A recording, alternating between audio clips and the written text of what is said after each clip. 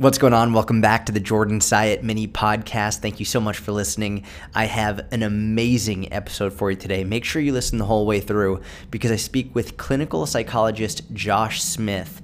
And I've actually spoken about Josh before on this podcast because I've known him since I was a teenager.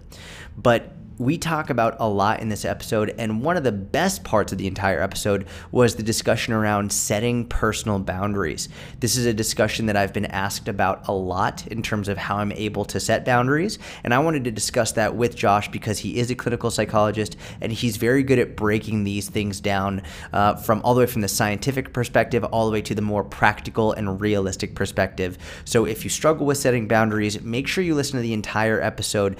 Don't skip around. Listen to the whole way through because there's so many gems dropped throughout. I think you're going to love it. And just so you know, throughout the episode, at the end of the episode, I asked Josh if he had a social media account to follow him. And he doesn't have one, or he didn't have one, but he made one because he's ready to start. He's ready to start sharing and how he can help people. So he made a social media account, an Instagram account. I will put his Instagram handle in the show notes if you'd like to go follow him and shoot him a message there as well. So with that being said, let's get into the episode. One sec. Give me 1 sec. Let me just make sure this is working. Take your time. Do what you got to do. All right, bro. Can you hear me?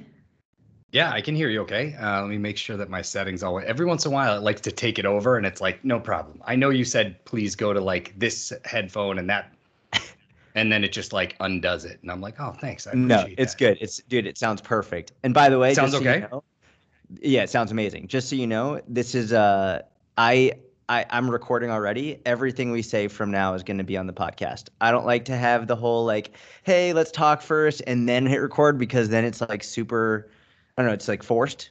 And like you have to pretend like you just said hello for the first time. So everything we're saying right now is going on the podcast, just so you know. Not a problem. Not a problem. So like I shouldn't do anything embarrassing moving on from here.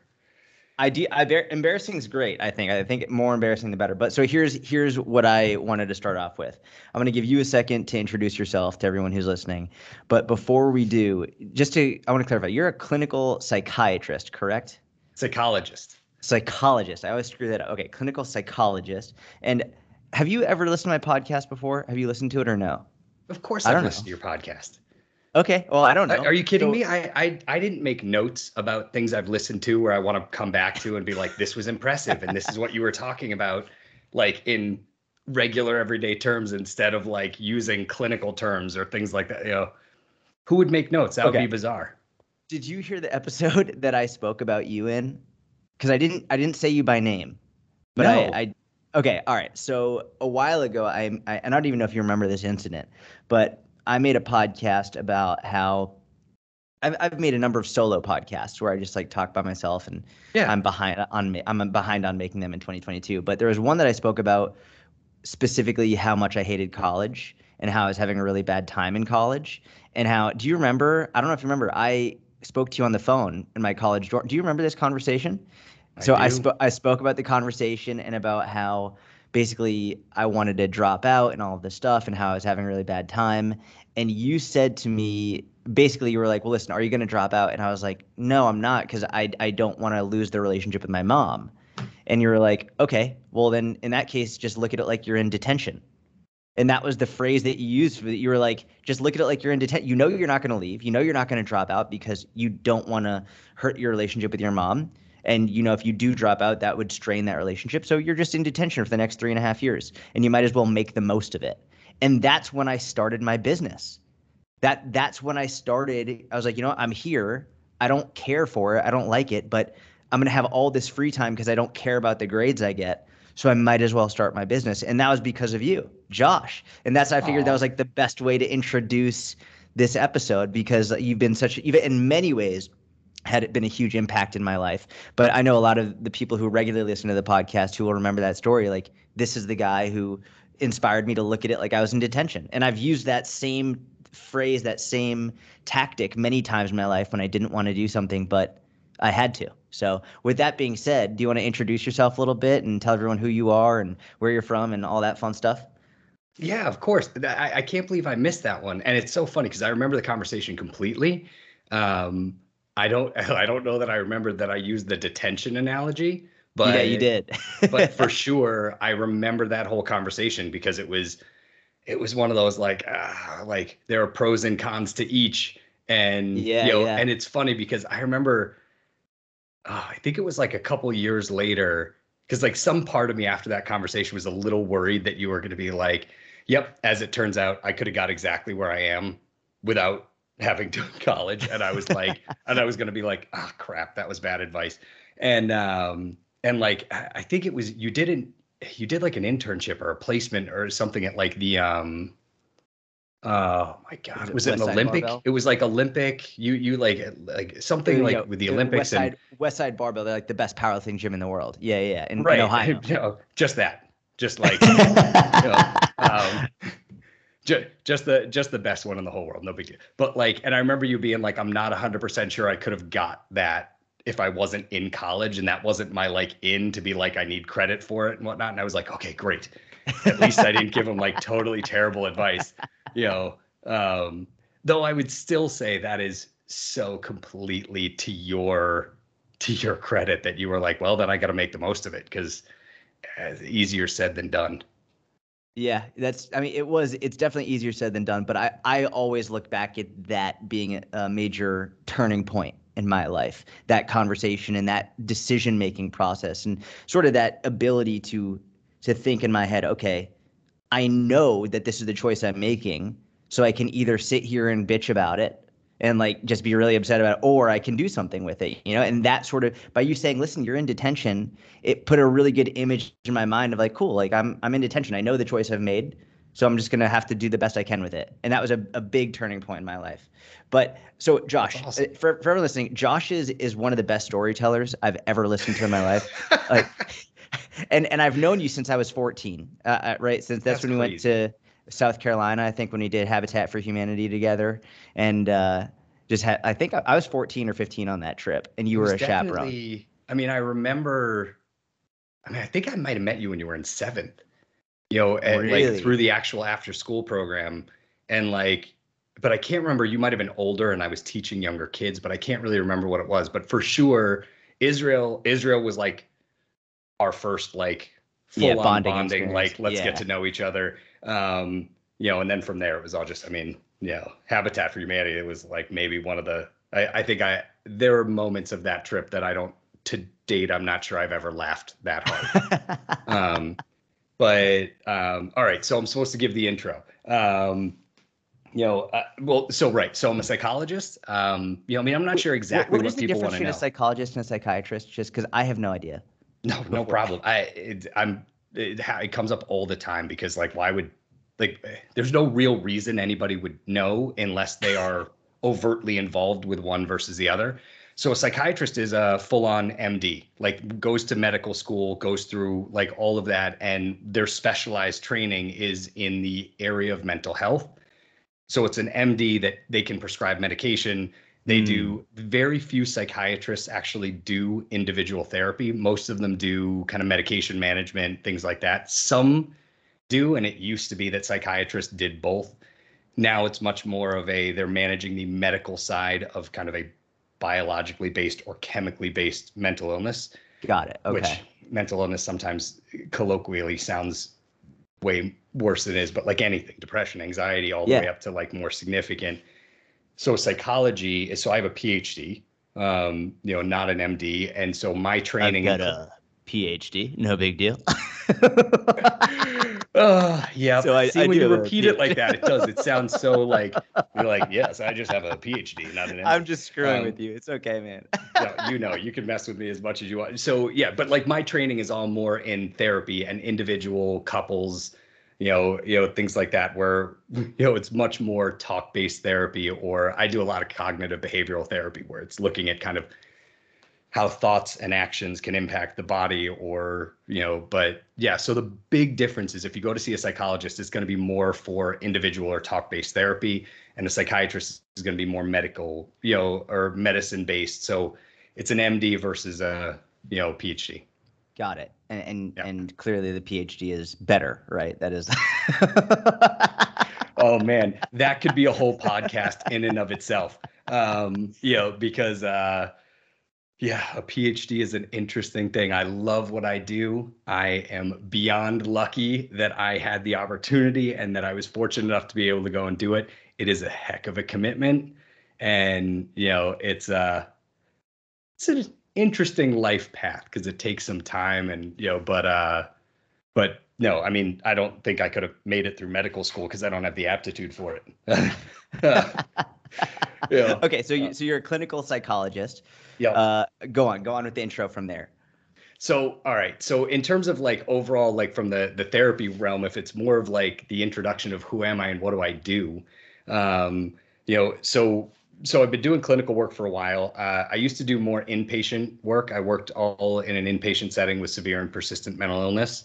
Um, Interesting stories there because for a while I basically worked in a forensic setting. So, for lack of a better way to say, I worked with the criminally insane.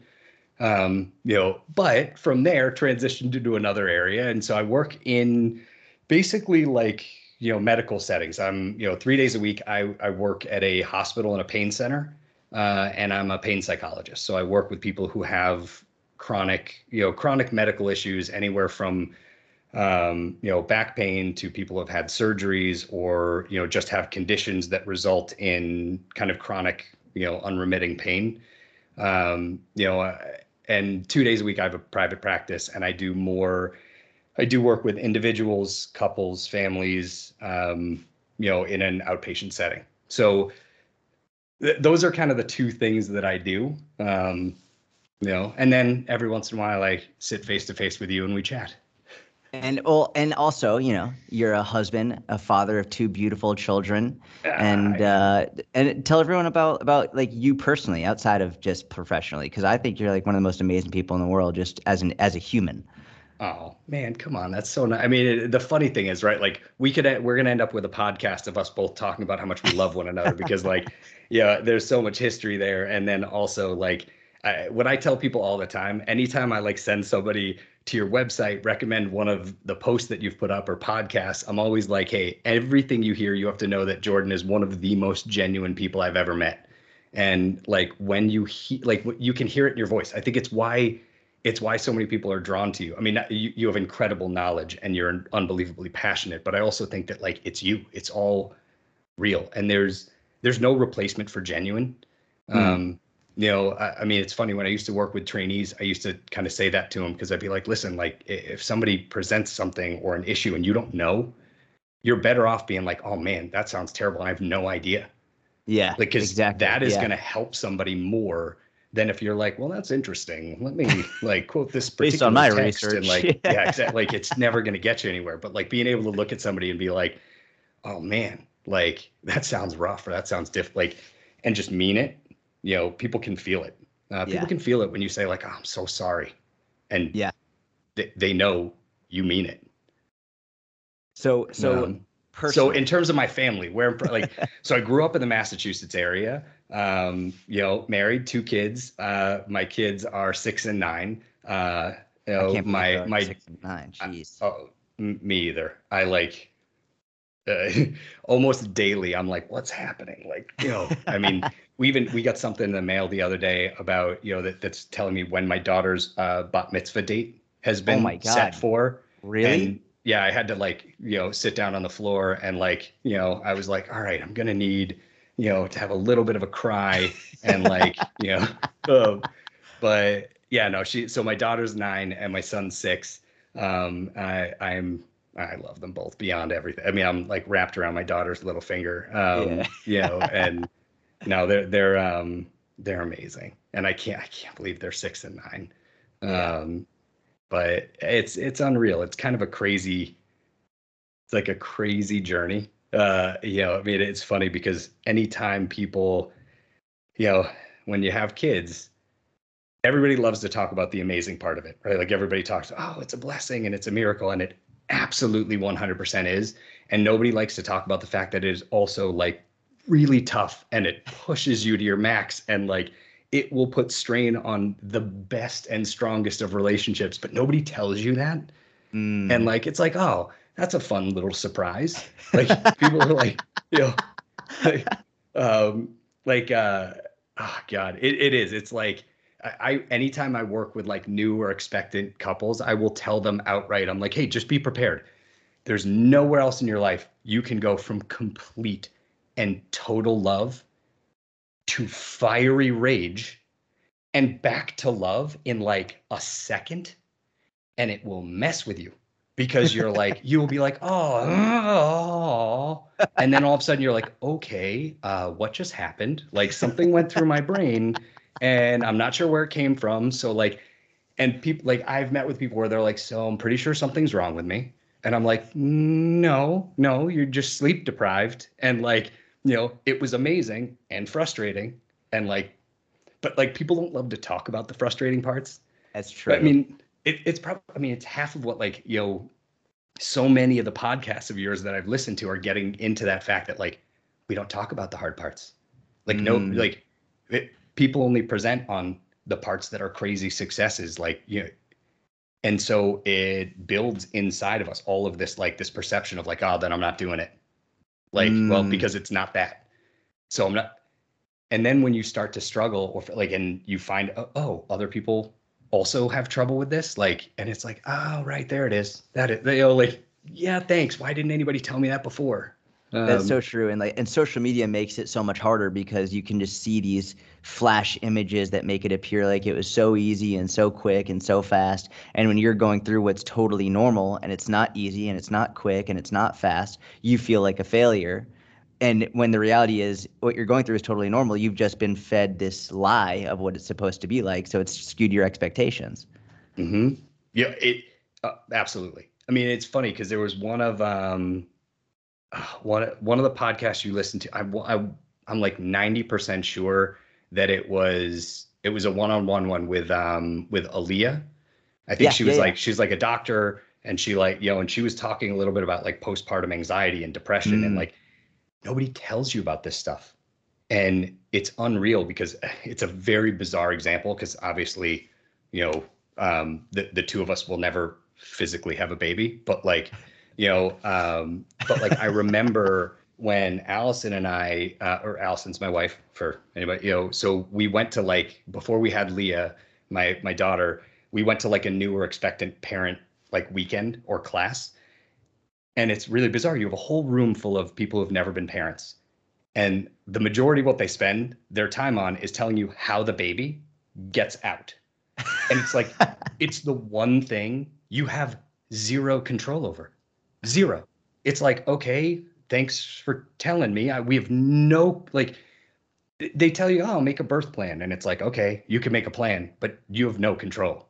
Like, right, I right. think the only benefit to that is learning and hearing all the terminology. So if things go not as planned, you're not Mm, learning something new on that day. that makes But sense.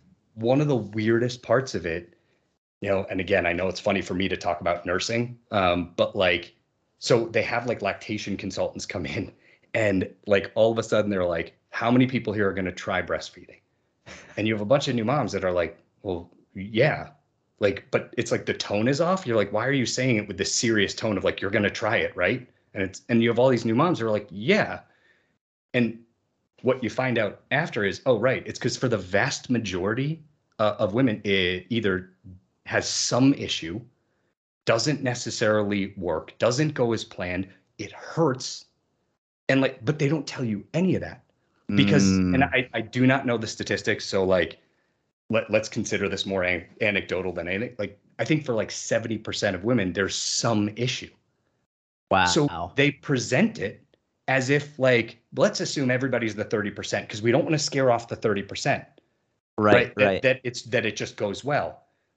But then for 70% of women, after your body has been through all of this, you have a kid and you're exhausted and all of a sudden it doesn't work or something's not going quite right or the baby's having trouble latching And you and they feel like bring it's your in fault or something. Like, geez, right. yeah. And you label it as like, oh, like something's wrong with me and it's like, no, this is literally what most people, like more people experience. And then they bring in like lactation consultant and experts and it's like you're learning all of this when you are exhausted and just had a baby and you're trying to figure out what it means like and it's unreal because all of a sudden they're like, oh, well, now we'll tell you, yeah, this is really common. It doesn't work very well for everybody. And it's like, now you tell me? Like, Yeah, you why didn't didn't want I me to. know this early on? Right. It's like they're terrified to tell you in advance, hey, just so you know, this could be hard or difficult or might not. And they're worried people will be like, oh, hard and difficult, then I'm out. Yeah. You know, Yeah. and so it's funny. It's kind of actually what got me into wanting to work with new and expectant parents at that point, because I was like, Mm. okay, somebody needs to be able to just tell people this is what you're in for. And there's lots of resources and things you can do, but like, just be prepared. Not everything's perfect. It's so much better when you know ahead of time that it's going to be difficult rather than because I feel like I can understand when I was like, for example, when I was a young coach and like just getting into the industry, I was scared to tell people about how hard it was going to be or the difficulties of it. For many reasons, I didn't want to scare them off. I want in my mind at that point, I was like, oh well, if it doesn't seem that hard now, they're more likely to actually try. But what I learned early on was that the more unrealistic the expectation was, the less likely they were to succeed. It didn't really have anything to do with trying. Everyone was going to try to some degree. But if their expectation of success was off, how hard they were willing to try and how long they were willing to go was completely different. So if you set them up early on with this expectation of, hey, this is what's going to happen, they're more likely to keep going when it gets tough. So it makes total sense. I totally agree. And I think it's like a healthier way to go. It's a healthier thing to go into something with clearer, more honest expectations. Yeah, agreed. And so we'll have to have way more conversations about what you guys are headed for. Hey, yeah, we will. We will. We're excited, man. That's awesome. I'm so happy for you guys. So you got two beautiful kids. How's Allison doing? Is she doing well? Awesome. Yeah. I mean, I she's should say Alice. So Allison's your wife, as you said, but you and Allison chaperoned. Well, so you chaperoned my first trip to Israel ever when I was yep. 16. So you chaperoned that trip, and then the next year was Habitat for Humanity. Is that right? Yeah, the next year was Habitat for Humanity. Was it back-to-back years? Yeah. Yeah, it was back-to-back years, and so but then you turned 30 on the flight back from Israel when I was like 16. You turned 30 on that flight back to the United States. And then the next year, Alice, and I remember this because I remember, like growing up, I didn't see a great marriage and my parents and everything. And I remember hearing you talk about you and Allison. And I was just in awe at 16 years old. And you remember me back then. I was like, there's no way I'm ever getting married. What's the point? Like, it's stupid. It all ends in divorce and everyone's angry and mad and da da da da da. And I remember just inquisitively asking you about your relationship with you and Allison. And it was so interesting to hear you talk because you were like, yeah, if one of us is upset with something, we'll just say to the other one, hey, I didn't like this. Let's talk about it. And I'll be like, and I was like, do you guys yell? And you're like, no, we have a conversation. I was like, really? There's no screaming? Like, it was just, and it was so interesting because that was my first introduction to what a healthy relationship can look like. So, and then I met Allison the year after on Habitat for Humanity, which was amazing. And so she's doing well. She's good. She's awesome. Yeah. And I will also say, so when you met us, that's pre-kids, and I'm just for all of your listeners, have to be able to say like, yeah, even very healthy relationships involve a certain amount of yelling. So like if you have listeners out there that are like, oh man, we yell at each other all the time, like that does not mean it's not a healthy relationship. Like, because life gets tough, life gets messy. We've certainly had our fair share of like it's being able to work through it. It's being able to kind of say like, okay, sure, there are going to be moments in every relationship where you're like, okay, this is a frustrating day, or like, we might not see this eye to eye. And that's exactly how people talk to each other when they're, frustrated. They say like, wow, I'm feeling frustrated today. No, or not at all. I probably should.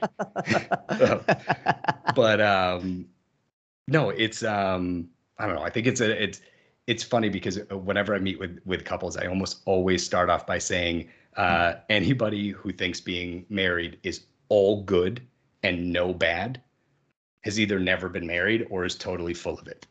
Yeah. I will tell people all the time what you're looking for in a good relationship is that it balances out to be more good than bad. every relationship has some amount of compromise or, areas that you don't match up perfectly. And you're looking for it to balance out to be more good than bad. And not every day, not every moment. I think when people are in new relationships or dating, they assess every moment and it gets exhausting, because if you're like, okay, I had one moment that was like amazing. And then the next moment I was like, okay, I think this relationship like makes me miserable. And then the next moment it's like pretty good. Like they exhaust themselves because they're like, well, is it good or bad? Which one is it? Mm, And it's like, no, that's so I will tell people like, right, don't assess it every single minute, like assess it quarterly.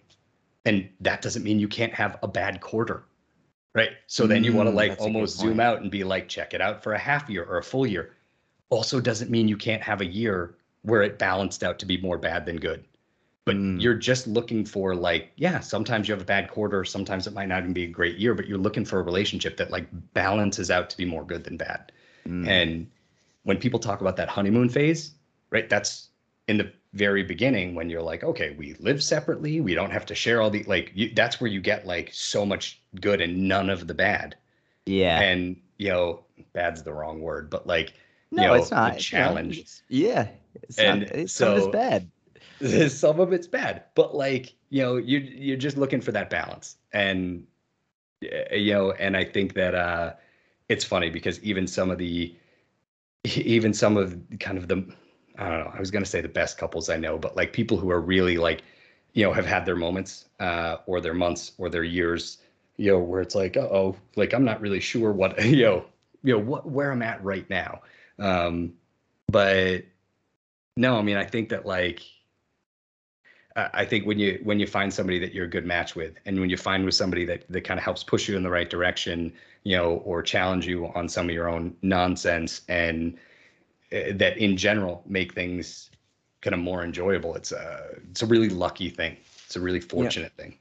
it was really interesting. You were talking about the honeymoon phase, and I was thinking back in my relationship, and so my relationship started as a long distance relationship because my wife, she lived in Atlanta and I was in New York, and I was coaching Gary.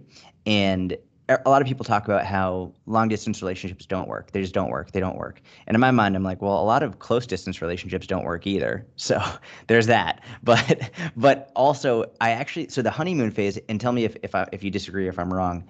In my mind, so much of the honeymoon phase is because so much of it is so physical early on. There's just so much, there's lust, there's like it's easy to ignore things with someone. Like you might see them do something that you don't like or just morally or ethically or you're against, but because the physical aspect is so good, you'd be like, maybe it was nothing or whatever.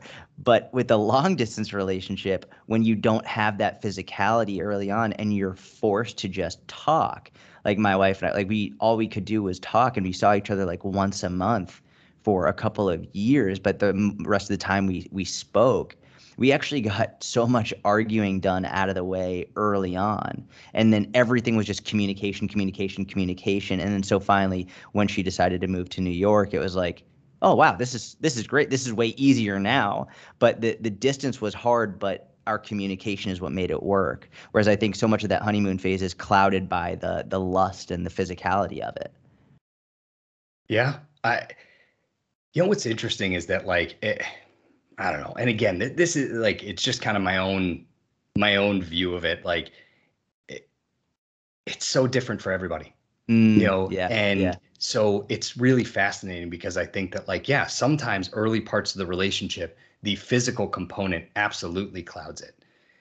Other times the physical component can almost be like a really, like almost like a defense mechanism where it's like, wait, this is the easier communication style or model for one person or both of them.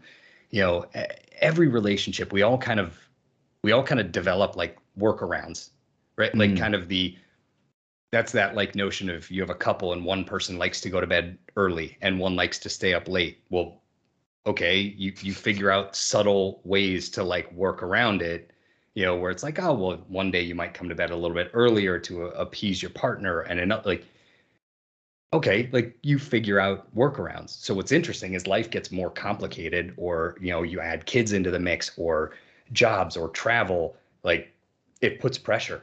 mm, And I think one of the things that's really hard is if you haven't figured out what those workarounds are, or like when you put more pressure, that's where you're going to feel it the most. So, right, like, not to keep using babies as an example, but like that same scenario, easy to figure out before you have kids.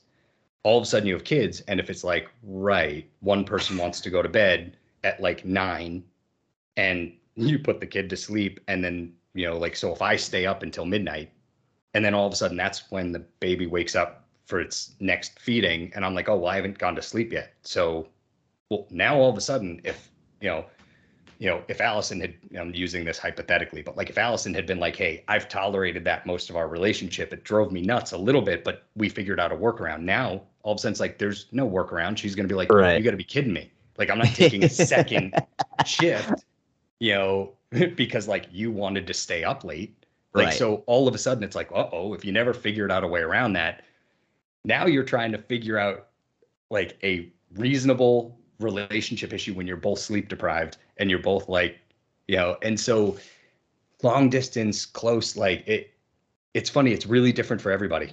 I think for some people, the long distance is too much.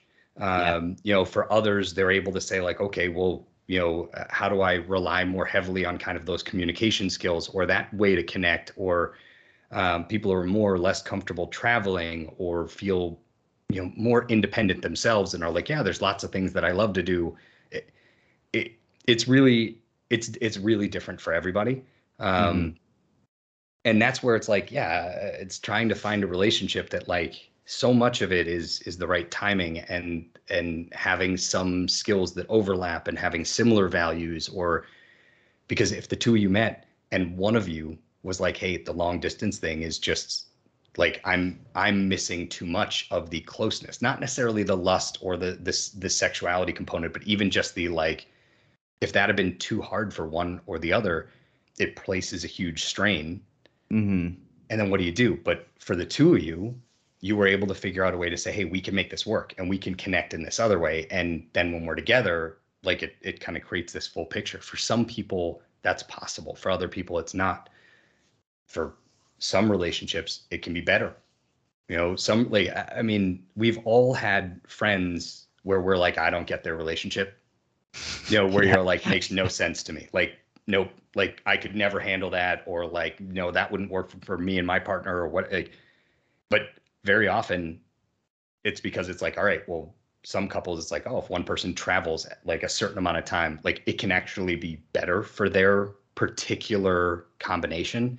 And and so it's interesting. I just think it's different. It's different for everybody. There's no like one recipe. It's why anytime like I get something like in the mail, or I get something that's like, oh, like here's a, like I once got something that was like, somebody was like trying to put together a 6-week like manualized couples therapy like program. And I was like, okay, like, nope, you can't come up with 6 standard sessions that work for every couple. It's like, Right. I almost don't even need to review it. Because like I can tell you, yep, like session 1 might work for 50% of the couples. Session 2 might work for 20%. Session 3 might be at 80%. But there's no way you can just give people a pre-put together, like, Right. this 6 sessions works for everybody. Like it just, it just doesn't. It's hard enough with one person, never mind with 2 people. And then you got to figure out the dynamic of that doesn't make sense. No, I mean, right. It's half of what I end up doing in my day to day, or my week is, no, it's good. It's kind of an odd non sequitur, but like, with patients that I deal with that are in chronic pain, I'm literally teaching them relaxation strategies, because conceptually the idea, I swear this will come around and make sense, but like when the body is in pain, it has a natural, unavoidable physiological response, right? The body tenses up. And what's interesting is if you already have pain, whether it's from inflammation, nerve-based pain, muscular, anything like that, well, a lot of it comes from inflammation, swelling, right? So like if something essentially pushes out, that hurts, but if the entire musculoskeletal system like pulls in, it can exacerbate it. So, but we don't control that. That's not like, that's all the autonomic nervous system, like, heart rate, blood pressure, respiration rate. These aren't things that we naturally control. You're not actively thinking about it. It just Right. happens. Yeah. It's like a fight or flight response, Right. right? Like if a dog is running at you, it's your fight or flight response that goes, okay, like increase heart rate, like muscle tension, shot of adrenaline, like get prepared to. But with that scenario, if somebody catches the dog and leashes it, there's a visual cue that tells your body, okay, like we got it up. So like trigger what's very often called like a relaxation response, bring everything back down to baseline. But with chronic pain, or almost honestly any chronic condition at all, there's no visual cue. So the body just remains at like a state of readiness. So it kind of stays tense. So a lot of what I do is I teach people these relaxation techniques like meditation, breathing, muscle relaxation, to try and train yourself to like basically counteract that stress, or that stress response, and trigger this relaxation response to like lower heart rate, lower blood pressure, to kind of give the body a little bit of a break. And so when I teach people this, again, it's not something that you can just hand somebody and be like, oh yeah, like, this app or this manual says this works for everybody. Like it doesn't. You have to figure out a way, right? I mean, it's so much of what you've done is say like, right, there needs to be personalization, and there needs to be awareness of what somebody's style is, what they like, what they don't like. If you're going to try and figure out a way to implement change in your life, it can't be by like, oh, yep, this works for everybody, or like, how many people do you know who have been like, oh, somebody I know loves like this one gym, this one approach, this one, like they love cycling, or they love this row gym. And it's like, so somebody's like, I'm going to do it. It's like, well, do you like rowing? No, I don't. It's like, well, but then why are you, because your good friend loves it. Like, that it's not going to work for you if it's not your style. And so much of what I'm doing is I'm like, right, all right, let's start with some basics, and then we have to tweak it or change it to find what works for you. Yeah. But it's funny, bringing that up, like the exercise component just made me think about, on one hand, you have the people who are like, their friend does it. Oh yeah, Shirley does spin, and I hate spin. Like it hurts every part of my body, and I hate it. But she lost 25 pounds, so I'm going to do spin. It's like, well, if you don't like it and it makes you hurt, maybe you should try something else. And what a lot of coaches have done, though, and I made this mistake early in my career as well, they'd be like, you have to find the thing that you love. And with exercise, this is really interesting, because the reality is not everyone's going to love exercise no matter what. Right. And so it really pisses me off when I hear coaches just being like, you have to find the exercise you love. Just find it, and you'll love it. I'm like, motherfucker, they might not love any type of exercise, but it doesn't mean they shouldn't do it. So it's sort of finding that balance and individualizing it. Like, listen, you might not love it, but how can we make it as easy as possible for you and as painless as possible for you, so that at least you can get the benefits without like feeling guilty because you don't like anything, even though this 22-year-old influencer is telling you just, oh, find the one you love. Like, okay. No, some people hate it. Yeah. But that's one of those things I feel like we don't really, again, right? It comes back to the same idea of we don't talk about it honestly. Like, yeah. And so when people get this message of like, like find what you love, and it's like, well, some people want the outcome, whether it's how they feel, or feeling stronger, or feeling like just more confident, and hate the gym and hate working out. So in that respect, like, no, you're better off if you find somebody who says, hey, okay, you hate this. All right, well then we need to find what you can tolerate. We need to find what can legitimately fit into your day or your schedule or your routine that's sustainable. Right? I mean, I remember in grad school, like I was in classes, but I had a practicum, and the only time I could exercise was early in the morning. I'm never going to be an early morning exercise person. Like, it's not going to happen. Like, and at the time, it's like a different life. I was running, or let me restate, I was jogging for exercise. Jogging. Don't want to, right. I don't want to give anyone the impression that I was like a runner. Like, it's a very different thing. Like, I enjoyed a jog. And the first time I did it, I was like running at like 5 a.m. or 5:15. I did it twice. I felt like I was moving through sand, and I hated it. And this is at a time where I really enjoyed running. And again, that comes back to what you were saying of like enjoyed it. Like I had gotten to a point where I very much appreciated it. Yeah. And like I And how it made you found a feel way when it to was enjoy done. it. Yeah. Right. I felt great when it was over, But if I had committed to like, well, I need to run like 3 days a week at 5 o'clock in the morning. If I'd committed to that, like it was never going to happen. Yeah. Like if anything, it would have taken something I'd taken time to learn how to like enjoy for whatever way, and it would have turned it into something I hated. Like Mm. so that whole like, no, just like find what you love. It's, I think you're always going to be more successful if you're able to be like, hey, I don't like this, but I would like some change. I would like something different and I don't like it. So how do I Yeah. find something that like I dislike less and I can actually fit into my day and like is sustainable, but people tend to, overall motivation, people tend to hold themselves to these crazy high expectations, or Mm. they set a benchmark where somebody will be like, okay, I'm going to go to the gym 5 days a week. But once you set this mental anchor point, anything less than 5 days a week, the brain registers as failure. That's exactly right. Yeah. And it's like, well, so now if it's like a Monday and you had a shit day and you just don't want to go to whatever class or do like, and it's like, all right, well, if I don't, then my whole week is shot. And it's like, what?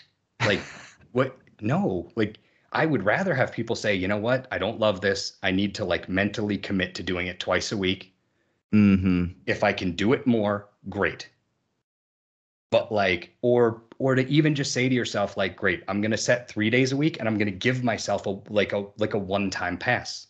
Mm-hmm. Because now again, this won't work for everybody. Like for some people, what ends up happening is they're like, I only get one pass. So like on Monday, they're like, do I want to go to the gym? No. No, I don't. But I don't want to use my one pass today. Mm-hmm. So they'll go like Monday, Tuesday, so they don't have to go Thursday. Right. You know, Right. and but you put up a video, oh man, years ago. And like I think I've told you this, but like I reference it all the time. And I apologize if I completely like at this point I've taken your video and I've tweaked it and changed it to a point where like I may be completely just, plagiarizing your It's work okay. or like, but you would put up a video about dieting and this whole concept of like, of binary thinking or success failure, right? And the way I remember your point was you were essentially saying, right, if I decided on a Thursday, like I'm starting a diet and you go into work and you go in someplace and somebody got like, munchkins or sorry for anyone not on the East Coast, a donut hole, and you're like, uh-oh, and you eat one. If the brain registers that day as a fail, if nothing else you do in the rest of your day can alter that, right? If I make 10 great decisions and one bad, the brain registers failure more clearly than success. So now all of a sudden on a Thursday, I'm like, well, by 9 a.m., I failed. So Mm-hmm. the rest of the day makes no difference.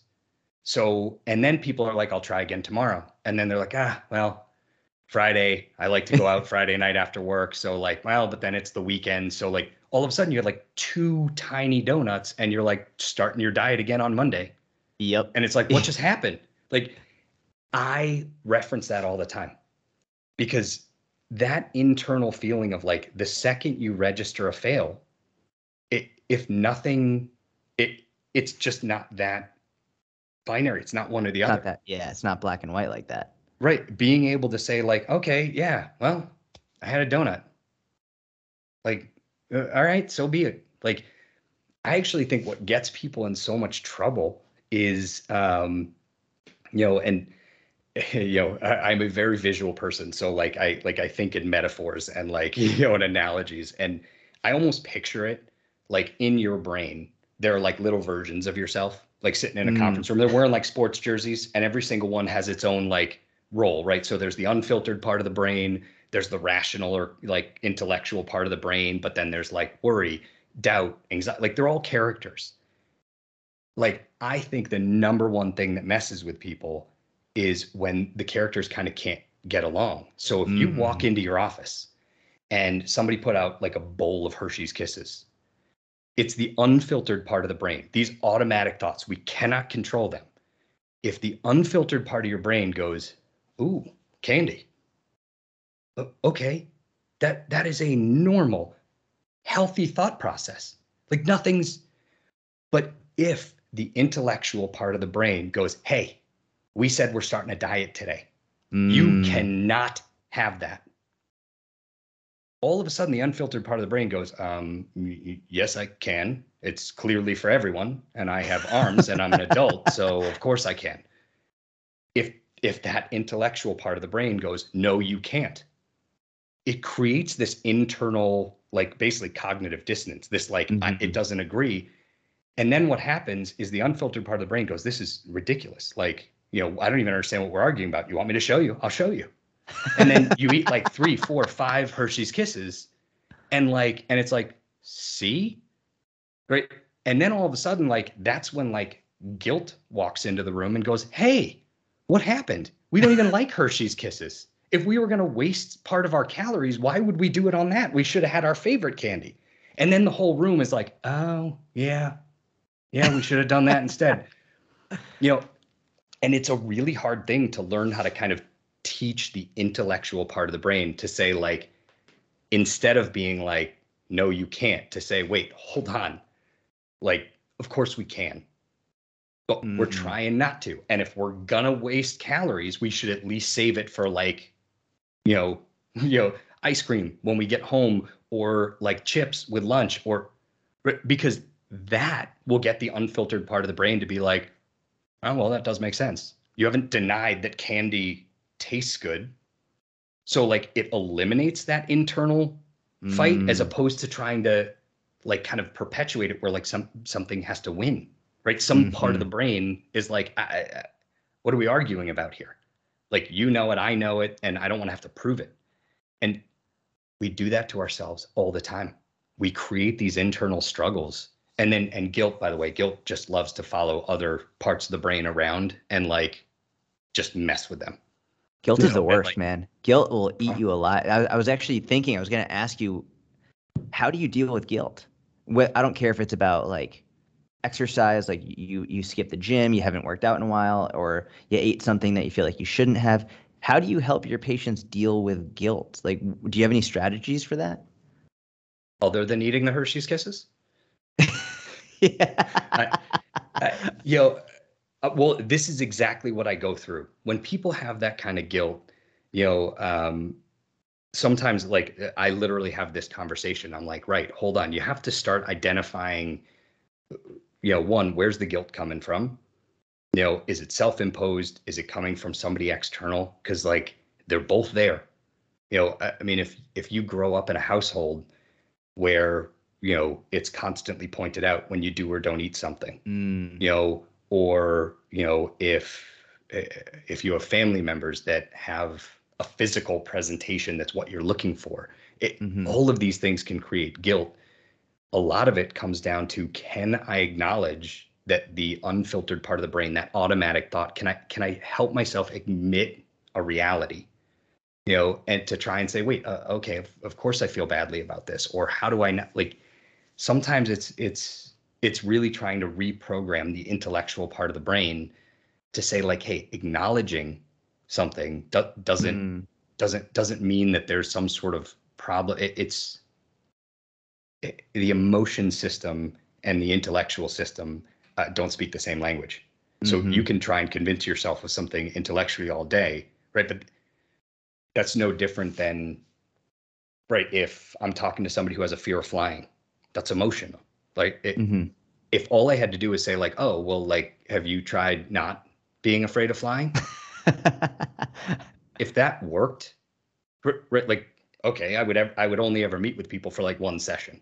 Right. Like, it'd be like, oh, what are you feeling worse about? Oh, flying? Oh, well, don't do that. And they'd be like, oh, thanks. And we'd like high five, and they would, and I would never see them again. Like, it'd be like people who struggle with eating too much. It's like, well, have you tried eating less? It's like, well, if it was that easy, right, I wouldn't have a job. Right, exactly. Right. Like that was, oh man, I'm going to butcher this, but you had said that in one of your podcasts where you said there's a big difference between like easy and simple Yeah. You Correct. know, Yeah. and right. So like, sure, it's simple, right? The intellectual part of the brain is the one that says, oh, I can look at all of the data and research out there that talks about is flying safer, not, but the emotional system doesn't care. Correct. Like the emotional system is like, right, but I'm afraid.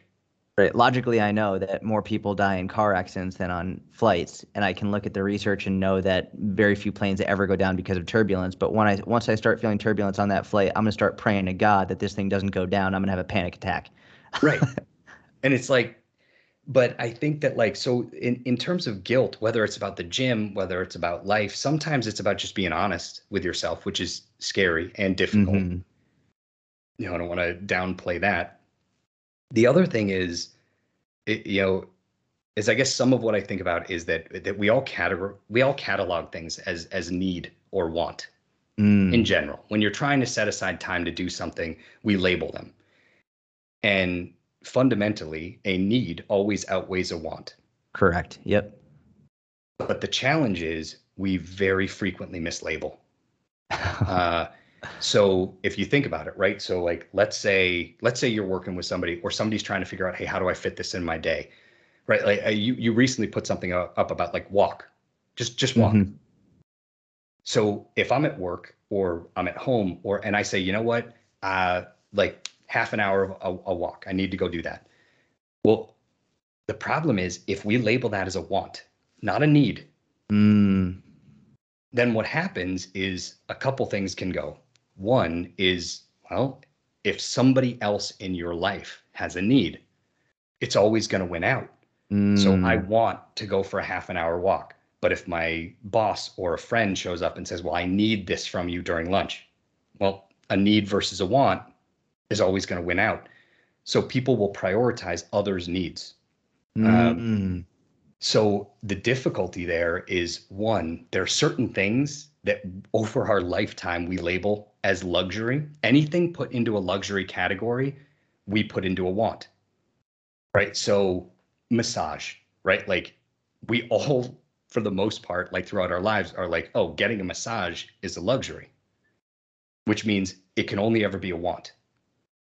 But if you take somebody who is, who has a very physical profession or has chronic pain or has had an injury, and all of a sudden getting a regular massage actually helps keep them at their optimal performance, we don't rewrite that. We don't go Mm. back and say, okay, this is actually a need.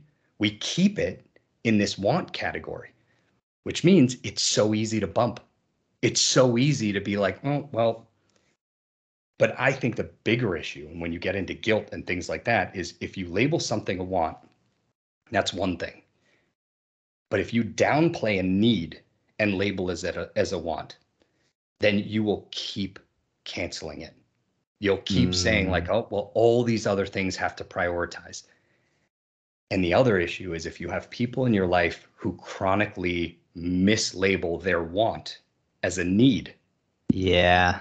now you're in trouble, right? Because so let's say I say to myself, hey, the reality is I need an hour to myself. I need to either take a nap or I need to rest or I need to go for a walk or I just need an hour by myself. Well, I'm more likely to say it can't be a need. That has to be a want. But then if you call me and say, hey, Josh, like, I need you to come to the dentist with me. No, you don't. You want it. But in that moment, people are who tend to be, empaths or more kind of, empathetic in general. People that I kind of think of more as like a natural accommodator, people who want to kind of bring the most good they can to their group, like whatever that means, right? Will very often sacrifice their own needs. So in that scenario, if you call me and say, hey, I need you to come to the dentist with me. Well, if I've labeled that hour to myself as a want, I'm gonna pass on my own need. And the reality is you don't need it, you want it, but you've labeled your want as a need. I've labeled my need as a want. I'm gonna chronically cancel it and I'm gonna Mm. feel bad about it. And now a couple things happen. One, I'm gonna be frustrated. Like I might actually be a little angry. And I might even be angry at the request because now I feel like, well, I can't say no. Yeah. Which means I'm like, well, I have to say yes. And I'm going to be a little bit like, oh, why did you even ask? Right. And almost everybody has had this happen before where somebody calls and says like, hey, I need you to take me to the airport. And it's like, all right, well, that was the only time I could go for a walk, Right. or that's when I usually kind of prep my meal, or like, that's when I've set aside time to like kind of, slice fruit, like what's fascinating about it in my mind is like, okay, um, do you, as my friend, have a different way to get to the airport? Can you serve that need in a different way? Yes. Can I get that hour back? If, Mm. well, then it's trying to figure out a way to be like, right, like, but then my thing is likely a need, even if it's I need to take a nap, or I need to, like, I just need that hour. But so I often tell people like, you got to start by trying to really give an honest assessment of what you need and prioritize it. Mm. Um, I yeah, like that. it's I like that a lot. There's a lot of moving parts there. A lot of it sounds like, as I was trying to dissect it as you were talking about it, a lot of it sounds like is being objectively aware of how you're feeling in that moment, and almost being able to look at the situation from above, if that makes sense, right? Where I know a lot of people, people, and myself included, I think everyone to some level struggles with guilt in some way, shape, or form. And for me, and a lot of my clients who I've worked with, is sometimes when you're struggling with guilt, you're feeling guilty, but you're feeling it. You know how you said the intellectual side and the emotional side don't speak the same language? You're mhm, feeling the guilt and it feels bad, but you're not logically addressing it. You're not objectively looking at it from above. And so, absolutely. so being able to, in that moment, recognize, hey, like you said, be honest with yourself. Hey, I'm feeling guilty right now. Just being able to say that out loud and then look at the situation from above and be like, maybe here's why. And then let's try and discuss why I feel that way. Should I feel that way? And what can I do to relieve this and make the next best decision? All starts with being objectively aware of how you're feeling in that moment. Is that right? Yeah, absolutely. I mean, so very often we skip over that. We skip over asking ourselves, what do we want? Like, Mm, like, what do I want? Because so many people skip right over that to like, what's the right thing to do? mm, Or what's the like, and they don't even think about like, what do I need and want? And, it's funny. I've worked with people before where I'll go through this and say, hold on, things that are for you, like, are they on your calendar? Like people who use a Google Calendar or like any sort of like electronic calendar, when they color code things, I'm sure like we all have those who are like well organized, and but what's amazing is people rarely put their own private time or their own set aside time on the calendar. So if I decided, hey, Saturday morning is when I want to start exercising, and I know that I keep it in my head, everything else is on my calendar. Well, then now what happens is if somebody calls and says, hey, can you do this? Can you do that? I look at my calendar. Where are the mm, openings? Right? Where's the negative space? Where's the like, and I'll look and be like, well, Saturday morning's open. And I will just put something in there. So I tell people, put it on your calendar, because mm, now you have to reschedule it. You have to move it. So if you look and you're like, oh, actually, I blocked out Saturday morning. Well, now when I look at my schedule, I'm like, well, where am I moving that? If there's nowhere to move it, it at least triggers something, kind of cognitively. The thought process goes to like, oh, well, I'm canceling that. I'm not just, whereas if it's not on your calendar, it just keeps getting pushed. that makes So sense. it's where like I say, and again, it doesn't work for everybody, but I will say to some people, like, I was talking to somebody about this recently, who actually loves Peloton, but rarely does it as much as they would like. And I was like, but do you put it on your calendar? And they were like, nope. I was like, why? Like, if you specifically have organized your schedule so you could exercise in the morning, and like, but you don't put it on your calendar, then it looks like open space. So before you go to bed, you wake up in the morning, you check your work email, and somebody's like, hey, do you have half an hour? You look at your day and Mm, you're like, I don't. Well, yes, I do. like a half an hour before I'm supposed to start work, I could add it. But now all of a sudden it's like either I get up earlier, that comes out of sleep, or I cancel it, or I do a Mm-hmm. shorter ride than I want, or I do like, and that builds. Um, That I makes mean, sense. it's oh, sorry, you're gonna. Well, so I was going to talk, moving slightly further on. There was something that you were talking about, specifically empaths and people, the group of people who want to do good for their group. Um, I've found, I consider myself an empath in some ways, but Absolutely. I've also, speaking in generalities, I've noticed that most women tend to be that way, and oftentimes mothers will often really struggle with that. In terms of, well, my kids, what they want is a need, and what I need is a want, right? Using those terminology. Mm-hmm. And it's not just women. Obviously, like I just said, I think I'm an empath, but one of the things that many people struggle with, and I've spoken about this a fair amount on my Instagram, not so much on the podcast, is boundaries. And obviously it's different with your kids. Like boundaries are with your kids are different than maybe boundaries with work or boundaries with friends or boundaries with someone you don't know. But do you have any ideas or strategies for how to set boundaries, or how to make sure, hey, like what you need is the most important in terms of keeping yourself sane and healthy, and all? Like, do you have any thoughts on that? Of course. How long do we have? um, We have a long time. Like, I'm happy to go for hours if you are. Perfect. I think one, in terms of the gender stuff, I mean, and truthfully, you know, uh, obviously, like it's kind of a funny thing to have like kind of two men, I talking about gender roles and things like that. But like, um, but I would say, yeah, stereotypically, I think it's a lot about how men versus women are socialized.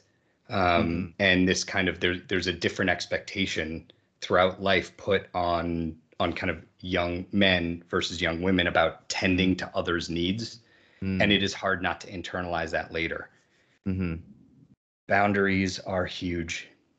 Learning to be able to kind of prioritize your own need. It's funny the way that I often talk about this, and humor me and all of your listeners, like I swear to God this will come around and make sense, but like stick with me. But like my go-to kind of metaphor analogy is, we have a finite amount of resources, right? Mm-hmm. So the analogy I often use is I compare like our own internal like battery to a cell phone battery, right? So the concept or idea is we charge our phone overnight. You plug it in. The hope is when you wake up in the morning, it's at 100%. I think everybody has their own internal battery, right? Their own internal, like whether it's physical, emotional resources, that's kind of what we have to work with. And the challenge is, we all have all of these pressures. We all have all these stressors. And if you have any sort of chronic condition of any kind, whether it's anxiety, worry, parenting, I would put in a chronic condition, like, but like the challenge is for so many of us, sleep gets disrupted. And I would compare that a little bit like pulling your phone on and off a charger all night long. Mm-hmm. So if the average person has the ability or capacity to wake up at 100%, very often the way our, kind of culture and society is set up, a really good night's sleep isn't an option. So for a lot of people, whether it's worry or responsibility, a good night's sleep is waking up at 70%. Mm-hmm. And the problem is at 70%, you can make it through your day, without your phone shutting off essentially.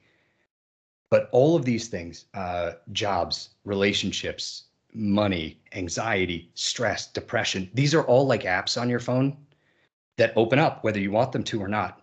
And I use this when I talk about pain or chronic pain, where I'm like, right, that is like an app that's just open all the time. Mm-hmm. And the problem is some of these, everybody has like guilt. Guilt is a rough app, right? Because all of these are there and some of them we can't close, and so what ends up happening is we've all had those days where you wake up, you look at your phone and 70%, and you're like, all right, not bad. I can make it through my day. And then by the end of breakfast, you look at your phone and it's at 47%. And you're like, what the fuck? I didn't even do anything, you know? And now at 47%, I can't make it through my day. So with your actual phone, you're like, all right, I need to look for little ways to charge. 5 minutes here and there to make it through your day. We do the exact same thing. That's a day where you're like, I usually have 1 cup of coffee. I'll have 2. Or normally I make my own coffee, but I'm going to go to my favorite coffee shop and pick something up as like a treat. Or people will nap. And the funny thing is, I think of napping. Napping doesn't charge your phone. All it does is kind of pause the drain. So if you nap for an hour, if your phone is at 45% or your internal battery is at 45%, if you sleep for an hour, you're not going to wake up at 55 or 60. You're going to wake up at 45%. But you're 1 hour closer to the end of your day and you didn't drain from 45 to 35. Right. And so the challenge is like, yeah, we all look for these little ways. And the other thing you do is you look for like low hanging fruit. You look for like, oh, well, I was going to swing by, the grocery store because we're almost out of paper towel, but we're not out. So I'll cancel that from my day. And I'm like, I'll do that tomorrow. But the problem is, and this gets to the boundaries and the like, well, the way I think of this is we're all doing internal calculations all the time. So, if you're on your way home and your battery's at 15% and your phone rings, we all do an internal calculation, right? In that second, whether it's family, friend, a parent, it doesn't matter. We all of a sudden go, if this person's in a good way, it gives me 5%. If they're in a bad way, it can cost me 20. So if I'm at 15% and that person is +5 to -20, I'm not going to answer the phone, because I can't risk it. But the worst part is I don't get to keep all 15 because if my guilt app opens up, it's going to take 5. So now just because my phone rang, I'm at 10%. And the way I think of it is once you hit 10%, your phone or your internal battery, it goes into low power mode. It shuts down non-essential applications. So if you walk in the door and you're at 10% and somebody in your house or somebody calls and says, hey, did you see that email about like a barbecue that we got invited to in May? What do you think? Can we go? Well, I can't open my calendar app, which means, and this isn't how we talk. We don't say to people, oh, listen, it's been a rough day and I'm actually low power mode and I can't open my calendar app. So I just need to feed myself, shower and go to bed. And can we talk about it tomorrow? No, it comes out. I've been in the door for like 30 seconds. Like, do you have any idea what I've been through today? You think I have a rat's ass about a barbecue in May? And then people in our lives are like, whoa, like you don't need to. But the other problem is if I try and open my calendar app, it'll force close every time. And it will take 0.25% of my battery. So if I keep trying, I'm going to drain myself. And people who naturally are, if we're not aware of this, or people who are like, I don't want to say I'll get back to you tomorrow because now it's on my to-do list. Or if you're talking to somebody that won't let up and they're like, come on, just open your calendar. People will just be like, you know what? Yes, I can go. And that's like clicking yes on like an invite through your email. It automatically puts it on your calendar. So I didn't open my calendar app. It just went there. And now what'll happen is 2 months later, I'll get an alert that's like, hey, you have a barbecue at Saturday. I'm like, what? I don't remember that. Because I literally couldn't access my calendar. I didn't consciously put it on there. I just needed that interaction to stop. Right. In that moment, I was like, you're draining my battery. I need this to stop. If I say yes, it stops. And so I think what happens for a lot of people is towards the end of the day, if your battery is at like, if you're low battery, if you're sitting on the couch, if your phone hits 0, it will just power down. Doesn't matter if you have another email to send or a call to make, just shuts off. We do too, right? Like I will power down, right? So you could be watching TV at the end of the day and people will just fall asleep. And now the real difficulty in some ways is like your phone doesn't turn back on at 40 or 50%, turns back on at like 2%. So I'll wake up 15 minutes later and it's like, well, is 2% enough to get off the couch, wash up and go to bed? Because if not, I'll power down again. And I'll do that 2, 3, 4 times before I finally can get up and go to sleep. But if I go to bed an hour and a half later, that now I don't have a full night of charge. So tomorrow's not going to be 70%. Tomorrow I'll be lucky to be at 60%. And so that's why people will say, I don't understand what's happening. By the end of the week, I'm spent. And it's like, well, because you've overtaxed your battery every day. Mm. And when that happens, if you have any chronic condition whatsoever, also people learn to not trust their battery. We spend so much time learning the rules. And it's really hard because one, this works for aging, right? Like just as we get older, your battery naturally starts to degrade a little bit. Mm-hmm. Apologies to everybody out there, but like aging sucks. We all know it. It's a reality. But like, right. So if you think about it, a kid, right, brand new phone, the battery lasts forever, right? And so kids, and there are fewer apps. So there's less Yeah. drawing on it. That's why kids can just go forever. But like as you get older, there's more complicated applications, there's more and your battery slowly starts to get, but we don't like to adjust to that. And Bro, that's so such a good analogy. The phone and the apps, like it's a really powerful analogy. I love that. the reason I like it is also because so often people will say things like, "Oh, we'll just come out, you'll feel better." Well, okay, no, thanks, but no, like the battery people tend to understand. And so I think what's really hard about it though is like, right, end of the day, or I use this all the time to explain to people introversion and extroversion. A Mm. natural extrovert charges socially. So all they need is the minimum percentage to get someplace, and they will feel better at the end of it. A natural introvert can actually be very social, but it is a constant drain. Mm. So the constant argument between an introvert and extrovert who are together or friends is if you have two people that they go to a concert, an extrovert at the end of that concert is going to be at like 70, 80%, is going to be like, that was amazing. What do we do next? A natural introvert is going to be like, you got to be shitting me. Like, it's amazing that I made it to the end of the concert, because the whole time is a subtle drain. And like by the end of it, like, I'm just amazed I made it to the end. And so when they suggest, let's go do something else, a natural introvert is going to be like, no, I need to go home. I need to put on comfortable pants. And I probably need to not talk to anybody for 24 hours to get back to full charge. So it's like, it's really incredible because we don't monitor our battery, and everybody wants to believe they can will themselves to have more battery. You can't. It just doesn't work that way. And Mm. so I also think that that's where it becomes really difficult, because where your battery is can change everything, right? So if you go to a barbecue and your battery's at 65% and somebody says something really obnoxious or stupid and it costs you 5%. Okay, well, if I go from 65 to 60, I'm good.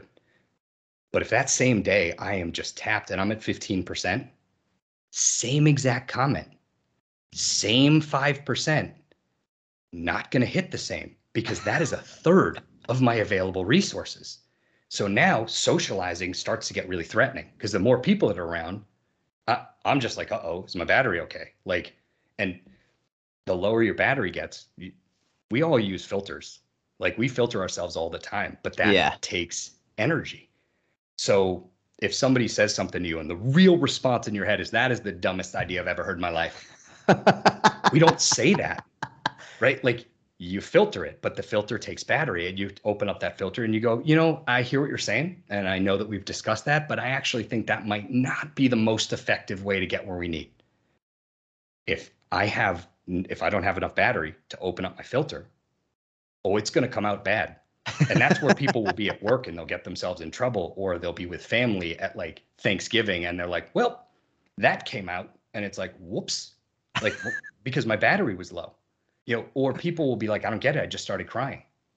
It's like, right, you had no more battery. There was no energy to kind of open up what you needed to keep it down. Mm. And so the reason that I go over this, and the reason that I kind of like this particular analogy, is because I think like when you're talking about boundaries, when you're talking about how you protect your own resources, if you can start thinking in this terms, for one, for anybody in their life or couples, or like it gives a great shorthand. Because if you've ever had a day where like, you're in a meeting and you step out of, a room and, your partner, somebody goes like, what's wrong? Was it work? Is it your back? Was it your mom? Is it this? Is it that? Okay, that is all loving and caring. But that will take a normally calm person and make them be like, I should shut your face. Like, Shut up. shut up. Like, like I've never wanted to push somebody down so much in my life. Like, because it takes energy to respond to all of them. So sometimes this is a great shorthand to be like, hey, time out. I'm low battery. I can't even, and that will help lots of people be like, oh, then kind of just, what do you need? Which also can actually be because what do I need requires a response. Yeah. Years ago, I worked with a couple where, one of them, she basically had migraines, and she would say like, hey, when I have a migraine, what do I want? I want to be completely and totally left alone. And her husband like couldn't do it because he felt so bad. He wanted to do something to help. And so they had this conversation, and he was like, I have to do something. And he was like, can I like make you tea? And she was like, oh my God. She was like, and they literally, I watched this conversation. She was like, okay, yes, you can make me tea, but here's the thing. Don't talk to me. Don't ask me how the tea was. If I drink it, if I don't drink it, I don't ever want to talk about the tea again. You walk into the room, you set it down, you say nothing and leave. And I like, if I drank the whole thing, don't say, how is the tea? And he went, I can do that. And she was like, can you? And he was like, I think I can. I'll really try. And it meant like, but they hadn't had this so it's just those subtle changes where when it comes to your battery and boundaries, which was your original kind of comment or question, the reason I think this analogy can be helpful is, one, it's really important to start tracking your battery. What charges your battery and what drains your battery. And very often, right? Like one of the podcasts that like I was mentioning, the woman you were interviewing had kind of said like, oh, I wish you were talking about kind of like prioritizing health and wellness, and over the last couple of years and all that, like, and why isn't there more importance put on like move, eat healthy, take care of your body, right? And it's like, right, because we don't prioritize that. We don't recognize that this is something that helps my battery. And it's not like, for the people who love exercise, the real problem is very often we don't take stock in our own battery. So let's say I love to go to the gym, but I need 20% battery. Like I need 20% battery to get there. And if I get there, I get 30% back. It's not 30% gain, it's only a 10% gain. And if it's rainy, okay, now I might only get 25 back, which means it might only be a 5% gain. But what happens for a ton of people is they say, I got to go to the gym. But if they're at 15%, they can't. It is not available to them. So now they start to give themselves grief. They start to say, oh, why can't I get to the gym? Which slowly degrades your battery. So already you were at a place where it was like, I can't access it. Not I wish I could, right? I literally can't. I need 20%. I only have 15. So that's where like I talk to people all the time about like, right, you need to know where your battery is and what activities can you do that meet that battery, right? Because if the gym is 20%, but going for a walk is 5, or doing an at-home exercise is 10, it's being able to say, where's my battery and what's within reach? And that has to be good enough. Or instead of giving ourselves grief, it's basically being able to say, right, what do I need to get 5%? Very concretely. Like, what is it? Is it that I need, a cup of coffee? Is that I need, like, I should work on getting myself 5%. And I can't tell you how many people I've talked to who like pay all this money for beautiful gyms and think if they go, they have to work out. And I'm like, wait, what? There's this mental hurdle of like, if I go to the gym and I don't work out, I've done some sort. I will tell people, I'm like, wait, what? Like, no, if all you have in you is like, I'm just not ready to go home and I just want to watch TV. Okay. So go to your gym and like walk on the treadmill and watch TV. or don't, like, get a smoothie and sit in like the lounge area. Like, I don't care. Like, if that gets you some percentage back, there's a higher likelihood you might sit there and go, all right, I can walk for like 5 minutes, or give yourself permission to be like, great, I was at 10%. I came, I sat down, I had something to drink, hung out, went home, and at 10% or at 20%. And now it can be a better Okay. husband, wife, father, whatever, mother, Yep. exactly. Yeah. And so I think that, like, so it becomes important to know what charges, what drains, and also, like, very honestly, it's taking a look at your life and saying, what are the drains? Is there anything that's right within my reach? Are there people in my life that I have just been used to donating 5% battery a day, or maybe not every day, but 20% of my battery a week, sometimes in one day, sometimes over 2 days. Well, if you have a crazy week at work or just in life, or if you're not feeling great, it's being able to say, right, my battery's lower. I can't tend to that person this week. It's Mm. giving yourself permission to say, like, yeah, like, or if I have something really important in any given day, it's being able to say, right, I can't reserve battery for that individual. I can't be the one that's there to. Now, it's different if you're talking about your own kids. Right. I mean, Right. because sometimes you don't have that choice. Right. Um, but it means looking at it really honestly to know, right, if I have to keep a certain percentage of battery in reserve for my family, well, but I can't also keep battery in reserve for all of these other things or all of these other people. And it can't be the same one week to the next. It's it's why people have so much trouble, especially if most of their life they've been used to having more battery. And they're like, Mm. yeah, I can donate 5, 10, 15%, but life changes, things change. And if you don't, and you're like, oh, okay, well, I have more draw on my battery, but I still do all the same rules as before, more often than not, you're going to find yourself at a deficit. And that's where people start to feel hopeless or depressed or exhausted or angry or frustrated or snapping more often. Um, right? Like, this is how I think of, like, the old adage of, like, don't cry over spilled milk. We always Mm-hmm. pretend that's about kids. No, it isn't. That's about parents. That is about adults. Kids would not cry when they spilled milk if we all didn't get super upset. Right. But Right. why do we get upset? Because if my day is jam packed and I have budgeted 10% to get my kids ready and dressed and fed and out to school, and milk gets spilled and now it's 15% battery and I didn't budget that, it's threatening my whole day. Mm. So now I'm all of a sudden frustrated. And it's like, right, but, like, okay, that's why the same exact thing happens on a Saturday when I'm like, oh, I have 60% battery, but nothing to do today. Right. Same thing. I'm not going to get upset. And I think that very often, we cut out too many of our own, like, the things that charge, we cut those first, Mm. or we allow people in our lives to kind of take up battery in place of what we need. And I think this, I think if you start thinking about things in this term, if you start, it starts to get a little easier to be like, oh, I get it. I've been donating battery here, or, work is taking up way too much battery, Mm. or, but it becomes really important to give yourself permission to, like, identify those areas and try and make some changes to say, like, right, I have to adjust if I'm low battery, and it's okay for me to kind of say, like, yeah, I can't just be there with infinite battery for other people.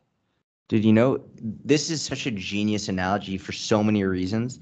There are two reasons that are top of mind right now. One of them, and I think the foremost one is, I think one of the reasons many people struggle with boundaries is because of the name we've given it, boundaries, right? And if you take someone who's an empath, someone who wants to do good for other people, they don't like the idea of cutting someone else off if they need something or even if they want something. Someone who's very empathetic towards someone else, they want to be there for other people. They feel good about that. And setting a boundary can be really difficult because you feel like you're actually separating yourself from them.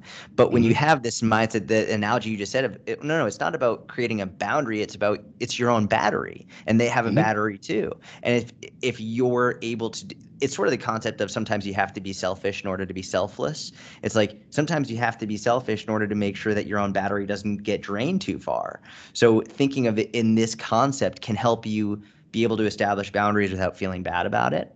And I also love it because it's such a simple thing to explain to your kids, where it's like, oh, mommy's battery is a little bit low or daddy's battery is a little bit low. And they'd be like, oh, okay. Because kids now, I see kids using iPhones and iPads and all that stuff. Like they know when battery is low, they get it. So it might be easy. Oh, okay. Like mommy or daddy's battery is low right now. Like maybe like, I don't know. And I don't have a kid yet, but like maybe it will help them understand why you might be like, hey, instead of saying I'm about to get angry or like, hey, my battery's getting a little bit low, I need you to be on your best behavior.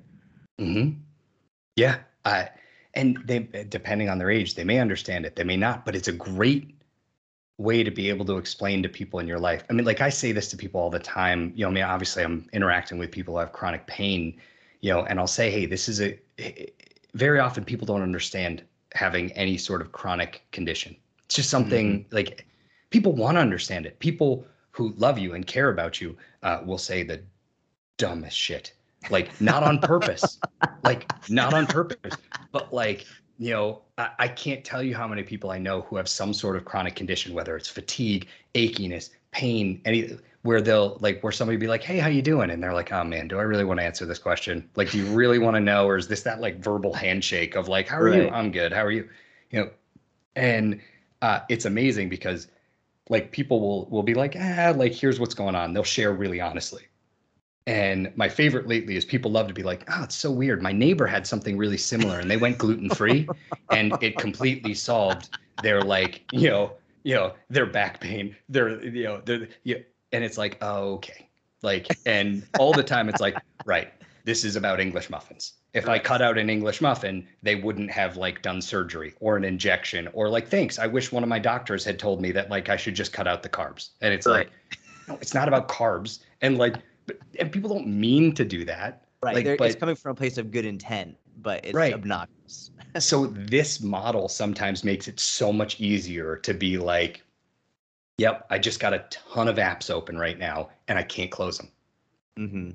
Or like work has been this, or life has been that, or like, it's why some people, like when they say they have like seasonal affective disorder, right. It is very possible that if you think about it, when it's dark or cold, for some people, that impacts their battery. And all of a sudden, it's like, right, what they're really saying is during the winter months, or for some people when it's really hot or humid, like my battery isn't as effective and I feel it and it takes a toll. And that's where I would say, right, like, then what can you do for your battery? Or, people do this all the time where I'm like, well, if you have something really important on a Saturday afternoon, okay, well, people will wake up in the morning and be like, well, 15, 20 years ago, like this is how my battery worked. I could wake up and I could, pay some bills and make some phone calls and do some errands and clean up around the house and do some gardening. And as long as I have like half hour to like shave and get ready, I have more than enough to like go to this really important thing in the afternoon. But if you're not honest about your battery and you don't, people will go do all those things. And then all of a sudden they're like, oh crap, I'm at 20% battery. And now I have to go to like, like this family event or like, and I don't know if I can make it. And either people will be like, I can't go. And then they feel terrible because they feel like, okay, well, now I'm not doing what I'm supposed to. Or they go and the whole time they're watching their battery. The whole time they're like, oh man, like how long is this going to go? Or this came out like 20 minutes later than it was supposed to, or like, and they get all stressed. And by the way, your stress app tanks your battery. So now it's like, okay, now my 20% is draining quicker and nobody wants to be out when their battery dies. That's like the worst, right? Like, so, so people are like, I got to get home, and they won't be present or it's hard to enjoy it. And so in my mind, I'm like, hey, if there are things that are important in your life, battery conservation. Yeah. That morning, like do the things that you need, do the things that are good for you. Like if you like to exercise or if you hate it, but after you do, you feel better. Yeah. Well, then you like that has to be prioritized because that's going to be what makes it feel like you're able to be there later. And sometimes people can understand this analogy a little bit more easily and you don't have to go through all the details. Yeah, You dude, know, it's an amazing analogy. Let me ask you this, because I'm gonna give you an example, and we have a dinner in like 35 minutes, so we're gonna have to get off soon. But I'm gonna push this.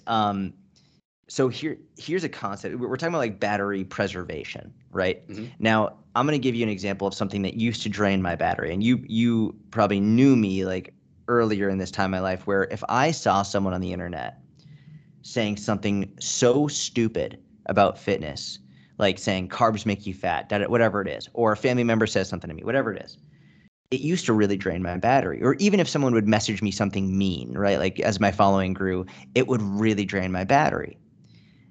Going back to the original example of someone saying something stupid on the internet about fitness, that used to like take up 25% of my battery. And I like it would drain it. Now, Yeah. having seen it so many times, it doesn't drain it as much. And I can be like, whatever. Like, not a big deal. The only thing that I can think of is like I've gotten more desensitized to it, in the same way that maybe a doctor on their first day on the job, maybe they have a patient who passes away in the hospital, and that drains 100% of their battery. They're like, that was devastating, but that can't happen throughout their entire career, else they're not going to be able to be a functioning doctor. So they get more desensitized to it, and maybe it doesn't drain their battery as much. I don't know if I'm asking the right question the right way, but is there a way to somewhat desensitize yourself to things that might in the beginning drain you a lot, but you can recognize it to a point like, whatever? Is there a way to build that resilience to help preserve your own battery? It's an awesome question.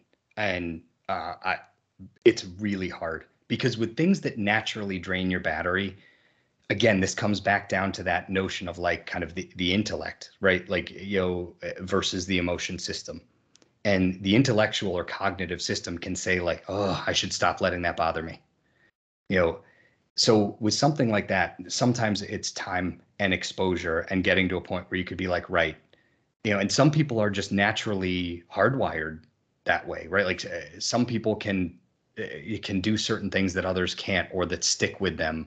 Like my brother was an EMT for years, and I remember him being like, "Oh, you should get that," and I was like, "What are you nuts?" Like in a kind of trauma situation, I'm calm, I am present, and then when it ends, I experience all of it at once, and it sits with me.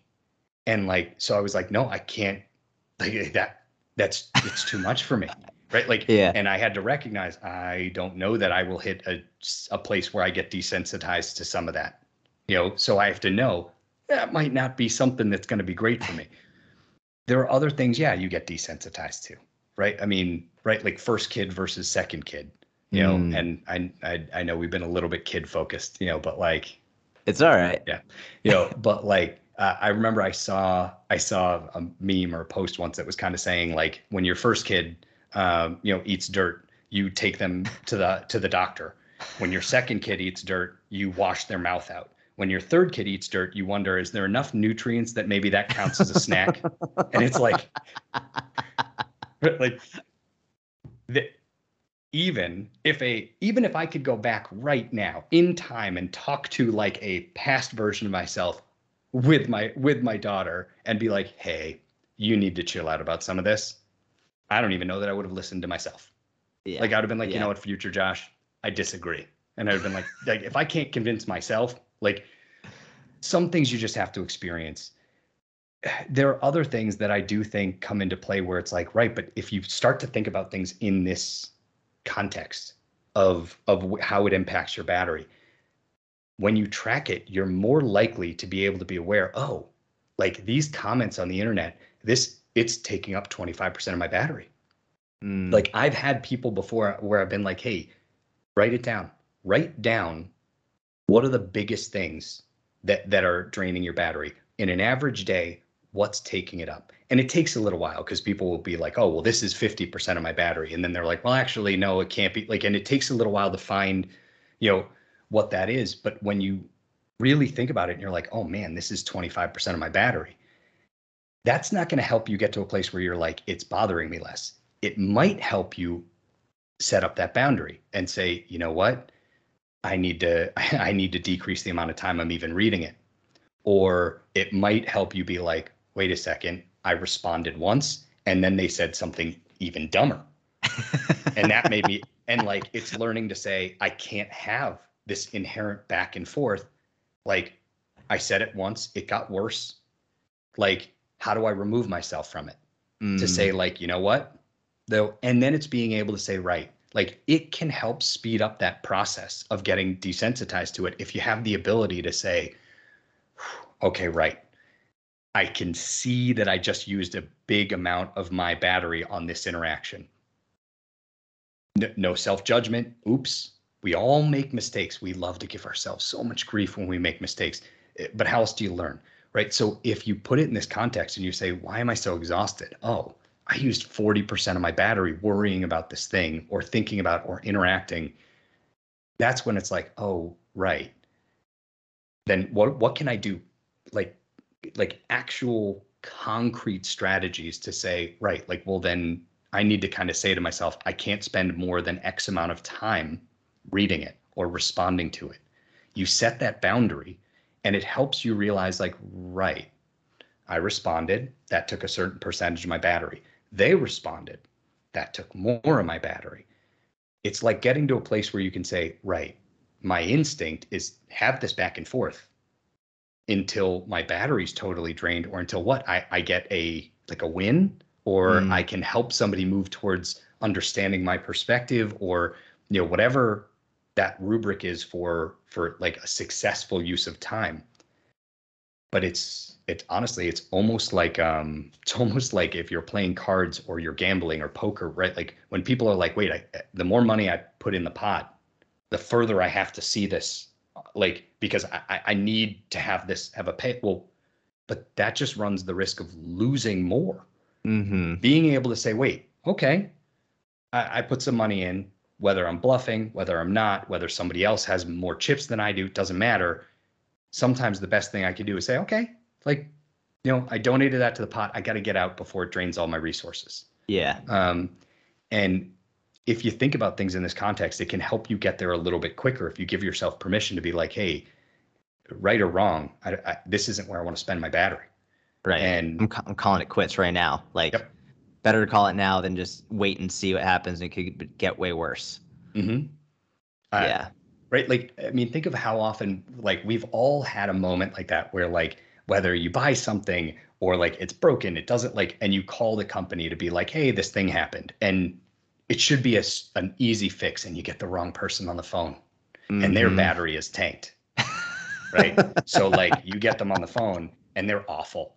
And they're like, nope, this is your fault. No, like, we've all had that moment where it's like, wait, what happened? I wouldn't have made this call. Like, I mentally budgeted and I was like, oh, this should be like a 5% call. And all of a sudden you find out, wait, this just turned into a 20% thing. And you'll just stay on the phone and you'll get more and more. Like, it's learning a skill of being able to be like, whoop, time out.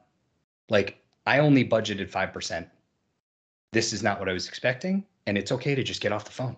Yeah. And just be like, tomorrow. That is right. I'll call back tomorrow.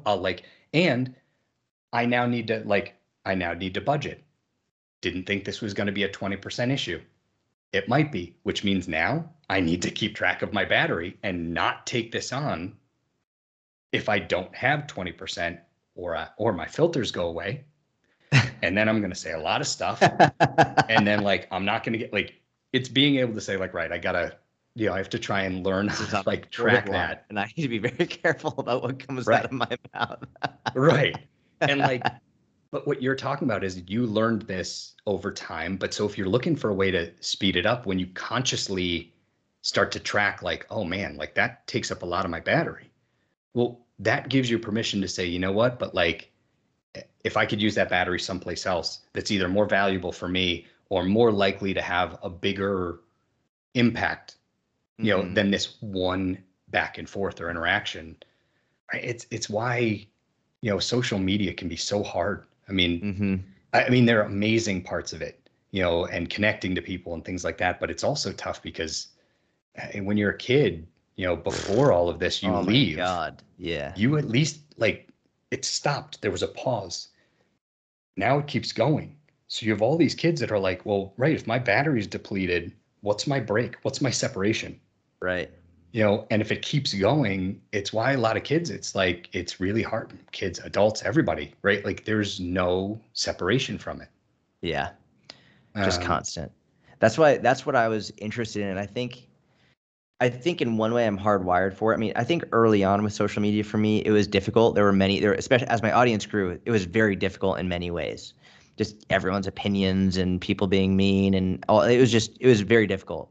But I think one of the ways I've become desensitized is just because I've had so many of these interactions in such a relatively short period of time where it's just like, I don't care anymore. Where it's like, obviously I care, but instead of it being a 25% interaction, it's now like a 3% interaction. Whereas for other people, it might be like they might have the same interaction, but it's going to be that 25, 30, 50%. And I was interested to see if there was a way to, help people get to that point. But I feel like some of it's just, exposure to it over and over and over again. And also being in your own mind, like you said, hey, I'm going to call this quits. Like, you know what? There's no reason to let this get to 50%. I'm already at 20%. There's no way this is going to be I see people arguing about politics in comment sections or arguing in social media. I'm like, do you really think that you're going to change this person's mind by like arguing in the comment section of this post? Like all this is going to do is going to take away from the time that you have with your family or your friends right now, make you super mad, and then say the world has gone to shit. When like in the room with you right now in person, you've got amazing people that you love and that care about you, but you're arguing with someone you've never met and have never interacted with and you never will meet, and that's going to ruin your entire perception of everything going on. It's like mhm. you just being objectively aware of that and calling it quits ahead of time can do massively amazing things for your own battery and mental health. Yep. And it's even making sure that like, right, like you were saying before, like the word selfish has gotten this like really negative connotation. Just Yeah. like calling it quits, people are like, oh, well, I quit. No, you didn't, right? You drew a boundary. Mm-hmm. You set a limit. You identified kind of how can I use my time? And without getting into any politics whatsoever, it's been really hard because so many people feel so passionately, and it's really difficult when when we don't track our own battery and we say like, okay, well, right, like I do feel passionately about this and I want to advocate or I want to try and change somebody's mind, but if I don't take into account my own battery, then as my battery drains, my argument gets far less impactful because Mm. I'm not going to be able to use the energy to say like, well, hold on, can we come to middle ground? Because the more my emotion system kind of kicks in, the harder it is for me. Then like, right, if everybody's seen one of those threads that starts off with one level of like intense interaction and it gets worse and worse and worse until both parties, it's like, ooh, even though I know I agree with person A, they've now gone in a route where it's like, uh-oh, like I still agree with your original core point, but you've hit a point where I'm like, I don't want you to advocate on my behalf anymore, Yeah, yeah. because like you went like in the wrong direction. And yeah, so some of it's exposure and some of it is being able to give yourself permission to be like, no, if you want to take on that task, if you want to engage in it, and you have the battery for it, great. You know, and if not, wait until you have the battery and then engage in it. I mean, you're always going to be more effective when you have the resources to be able to say, hey, I'm bringing kind of my best self to this conversation. Yeah. Um, it's why, I mean, I will tell couples all the time, use this analogy, check in with each other about battery, because just because I'm low battery doesn't mean that like my spouse isn't also low Right. battery. So if we identify that we're both low battery, that is not a good time to make big choices and decisions. It is only going to result in really big fights and arguments. you know so, and like the key, like it's almost one of those telltale signs when you have somebody who says, you know what, I don't have the energy to deal with this, and the other person says, well, I don't either. Well, right. You're now agree fighting, right? Like, you know and like, but it's hard to get to a point where it's like, oh, right, but then we should just put that down for now because we're both low Yeah. battery. Like, this is not going to be productive. Why are we And arguing? We're actually agreeing. right. And it's being right. Agree fighting is like, we do it all the time. Right. Like, it's like, where it's like, wait, hold on. What's happening? Like, I think we both think this is important, but we're both like fried. So like, And like, I'll tell people, wait, it's okay. It's Yeah. okay. Like when people say like, I think we should pause this, it's very often hard to like get out of your own mindset in that like, well, but we're in a fight. I'm not so sure we are. We're both just cranky.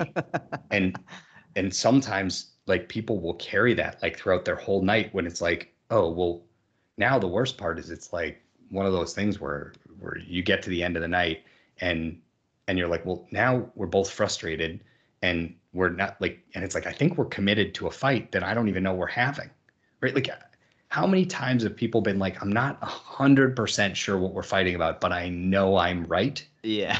and that I was wronged. And it's like, but if I don't fully know what got us to this point, there's a possibility I was low battery. Yeah. Like, and maybe I contributed. Like, I can't tell you the number of times I've had to say to Alice, and I'm like, I will come back later where she'll be like, hey, I think something's going on. And I'm like, nope. And then like later I'll come back and I'll be like, yeah, shit. Like, okay. Like I insisted that I wasn't the one being defensive, you were. And as it turns out, it was me. Like, and in that moment, I was so sure. Like, and it takes a while to be able to get to a point where I can be like, yeah, my bad.